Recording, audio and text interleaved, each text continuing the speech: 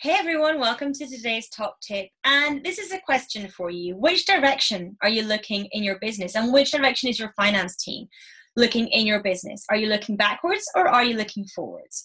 Because most finances in business are backwards looking. We are looking at the last VAT period, we are looking at the last month, the last year, and we're looking backwards all the time. But it's really important to look forward with our finances too, and to have somebody on your finance team that really gets that gets that we need to look at forecasts, we need to look at projections, we need to look at cash flow forecasts, and we need to look at all of that going forward in order to be able to basically support you and help you live the life you want to live.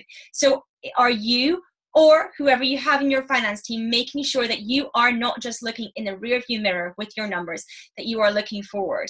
If not, I urge you to start looking at those projections, looking at that forward-looking financial information to help drive your business forward.